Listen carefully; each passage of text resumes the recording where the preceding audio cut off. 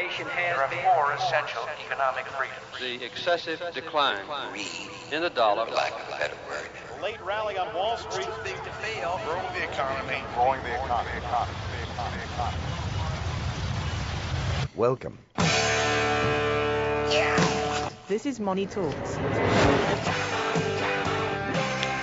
Good morning. You're listening to Money Talks, Atlanta's longest-running, most respected money show on radio.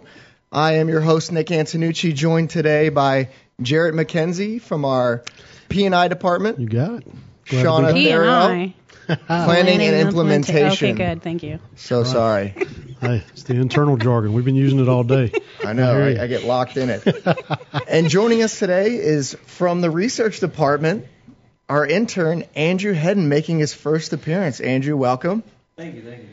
He'll be back with us in coming segments to fill in for Troy with the dog of the week. Can't wait for it. Better be good. No pressure. Where's Troy? Take the doing day business. off? Doing business. Troy doesn't take days off. I was going to say, I've never You know known him better. to take a vacation day. Never. Well, guys, it's been an overall up week for the markets this week as we enter our second week of 2018. But don't panic. We did have our first down day of 2018 on Wednesday, albeit The first very of the year, small. huh? First of the year. Wow. And where do we end up? Is this significant? No, it was like Didn't 20 even know. basis I points. figured you it didn't would. even know it, see? Yeah, You exactly. weren't worried. No. That's not down, that's flat. Yeah, basically. But, anytime we get any kind of movement to the downside now, it's so rare that everyone's is this the top? Well, is this the top? So in contrast, how many records have we set this year? And then like 6 or 7? Every other day has almost been a record. Basically, I think. yeah. And we're how many days into I the saw new that. year? Mm-hmm. Yeah. This is we're recording as of Thursday, so we are What, 11 days. Yeah. So far a good year. We're up 71 basis points. Actually, we're up 3.36. I'm sorry. For the last 5 days, we're up 71 basis points. Year to date in 2018, we're up 3.36%. We're continuing where we left off 2017.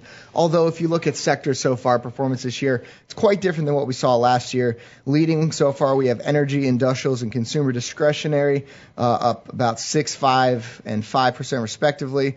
Number of other different sectors doing well. Tech's continuing to rally up more than 4.25%. But what you're seeing lagging, we have 4 sectors negative. We've got consumer staples, telecom, utilities, and real estate, though, are the 3 I want to focus on because they're the most rate-sensitive sectors of the market. And if you follow the markets at all, you might have heard that rates have come up. The yield on treasuries has come up. I think we're around nearing 2.6 roughly on the 10-year. Wow. And these are all capital-intensive sectors. These companies have to borrow a lot to finance their operations, so definitely going to weigh on them. Not a big surprise that that's where we've seen the weakness. Mm-hmm. As I mentioned, energy is a top performer, and that ties back to the price of oil. Price of oil is up almost 7% this year. So Wow. energy's leading for the week and the year then, huh? Wow. It is, yeah. And again, you can tie that to oil prices, and that's due to a number of factors. OPEC being one of them. Extending cuts, and then also, how cold it's been here in the States. So greater demand for oil, gas, Right. commodity type products. So Yeah, that's makes sense. driving prices higher as well. It's been kind of a light week for economic data, kind of easing our way into the new year. Things kind of kicked off Wednesday with the latest mortgage application survey, which was up for the week. The index was up 8.3% from the prior week. Refinancing was up 11.4%. Purchases were up a little bit less, but still up 5%. And that's why you saw the 30-year and jumbo mortgage rates rise a little bit, respectively. So what you're seeing is people kind of starting off the new year, maybe entering back in the market. We all know the winter time, late end of the year, isn't a great time to be selling a home. So maybe you're starting to see buyers enter back into the marketplace. That's interesting. Refinancing rates are up that high. Isn't it already refinanced? Can It's you like, wait till rates go up to look at it? Why have you waited this long? I mean, still, It's been years. If you look compared to history, it's still cheap. But where have you been the last, 4 or 5 years? really. Yeah, exactly. Also on Wednesday, got some trade data. Wholesale inventories came back in a big way in November. We saw stockpiles rise 0.8%. And what we're looking for here is kind of accumulation of inventory. Companies realizing that consumer spending is picking up, they want to be prepared, so they're building their stockpiles a little bit. So good data there. Producer price index came out on Thursday. Growth in producer prices cooled in December, but this comes off a few months of solid gains. It fell 0.1%, but if you look year over year, still up 2.7%.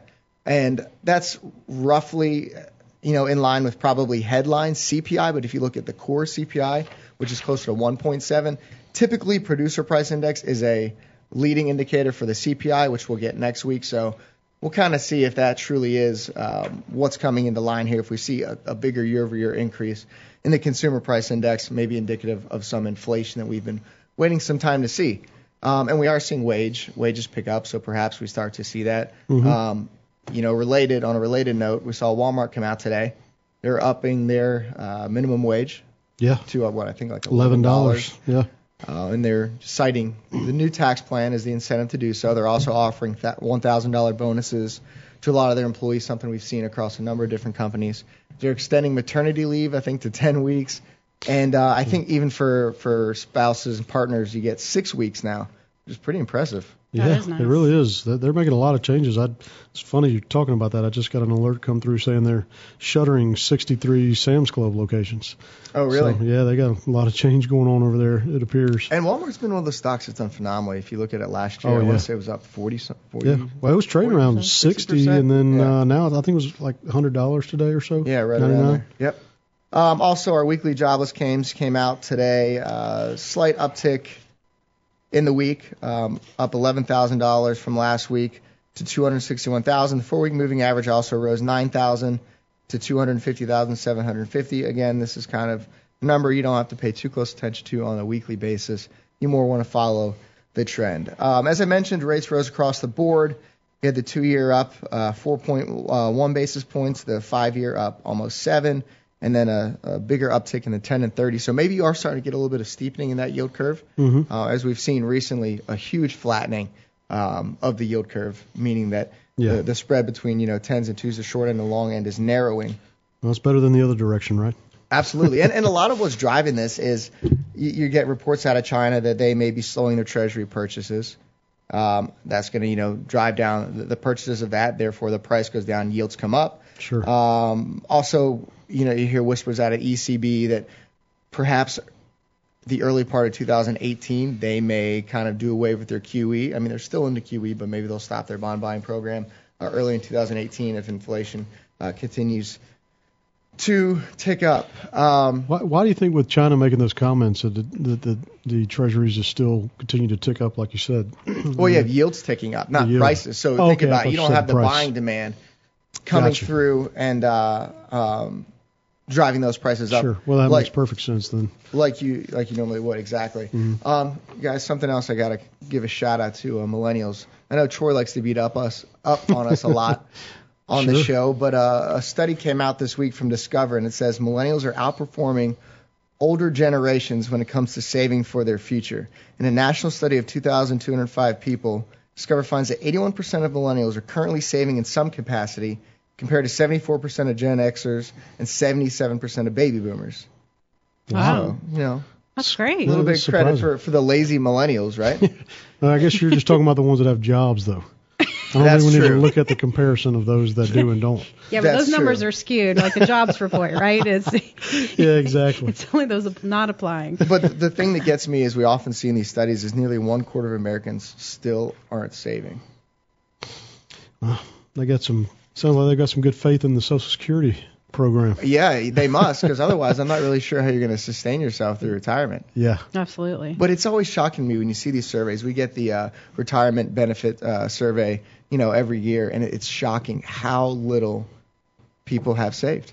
And it's shocking to see them retiring on it. I mean, because they don't have much choice. You get to a point where you can't work anymore, right? Yes. And it's like you got to think about your lifestyle that far down the road. I think we all have sort of by nature thinking more about the present, and some of these folks Instant gratification spending. Yeah, it's tough. I mean, it is, but you got to learn to put yourself in that place, I think, down the road of how do you want to live life when that time comes, because we don't know if Social Security will be around or not. Yeah, I mean, the statistics you see every year get a little more concerning. Obviously, the further out you are. If you're close to retirement now, you can, feel pretty confident that money's going to be there for you. Right. But, the millennials who are saving more, maybe some of them are coming to the realization that, hey, I might not be able to count on this. I don't know what the most recent study of, Social Security shows that it'll run out at.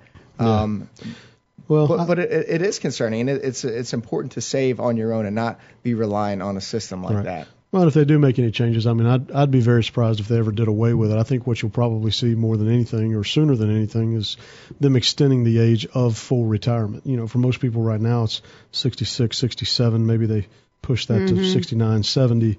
You'd probably see something like that first. Or higher taxes, because you're up to 85% is taxable. Exactly. Or, reducing benefits for higher income earners, which is not really necessarily fair because they're the ones that put a lot of it in too. Yeah. So, well, to Nick's point, I think, with as many people that don't have the savings, and, the country knows that. These are not hidden statistics, so we got to have something. I don't think that they would jeopardize, the well-being of the country to that extent, by cutting it. Sure, I agree. Smaller do changes. Everything in their power to make sure that it doesn't run out. Yep. Well, guys, I think that's a great place to go and take a break. When we come back, we'll discuss our financial situation and our dog of the week. You're listening to Money Talks. Don't touch that dial.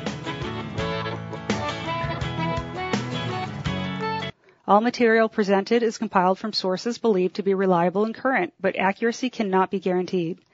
The contents are intended for general information purposes only. Information provided should not be the sole basis in making any decisions and is not intended to replace the advice of a qualified professional, such as a tax consultant, insurance advisor, or attorney. Although this material is designed to provide accurate and authoritative information with respect to the subject matter, it may not apply in all situations. This is not to be construed as an offer to buy or sell any financial instruments. It is not our intention to state, indicate, or imply in any manner that current or past results are indicative of future profitability or expectations. Portfolio holdings discussed are subject to change. There is no guarantee that in the future these securities will be held in Hensler accounts. As with all investments, there are associated inherent risks. Please obtain and review all financial material carefully before investing. Hensler is not licensed to offer or sell insurance products. This overview is not to be construed as an offer to purchase any insurance products.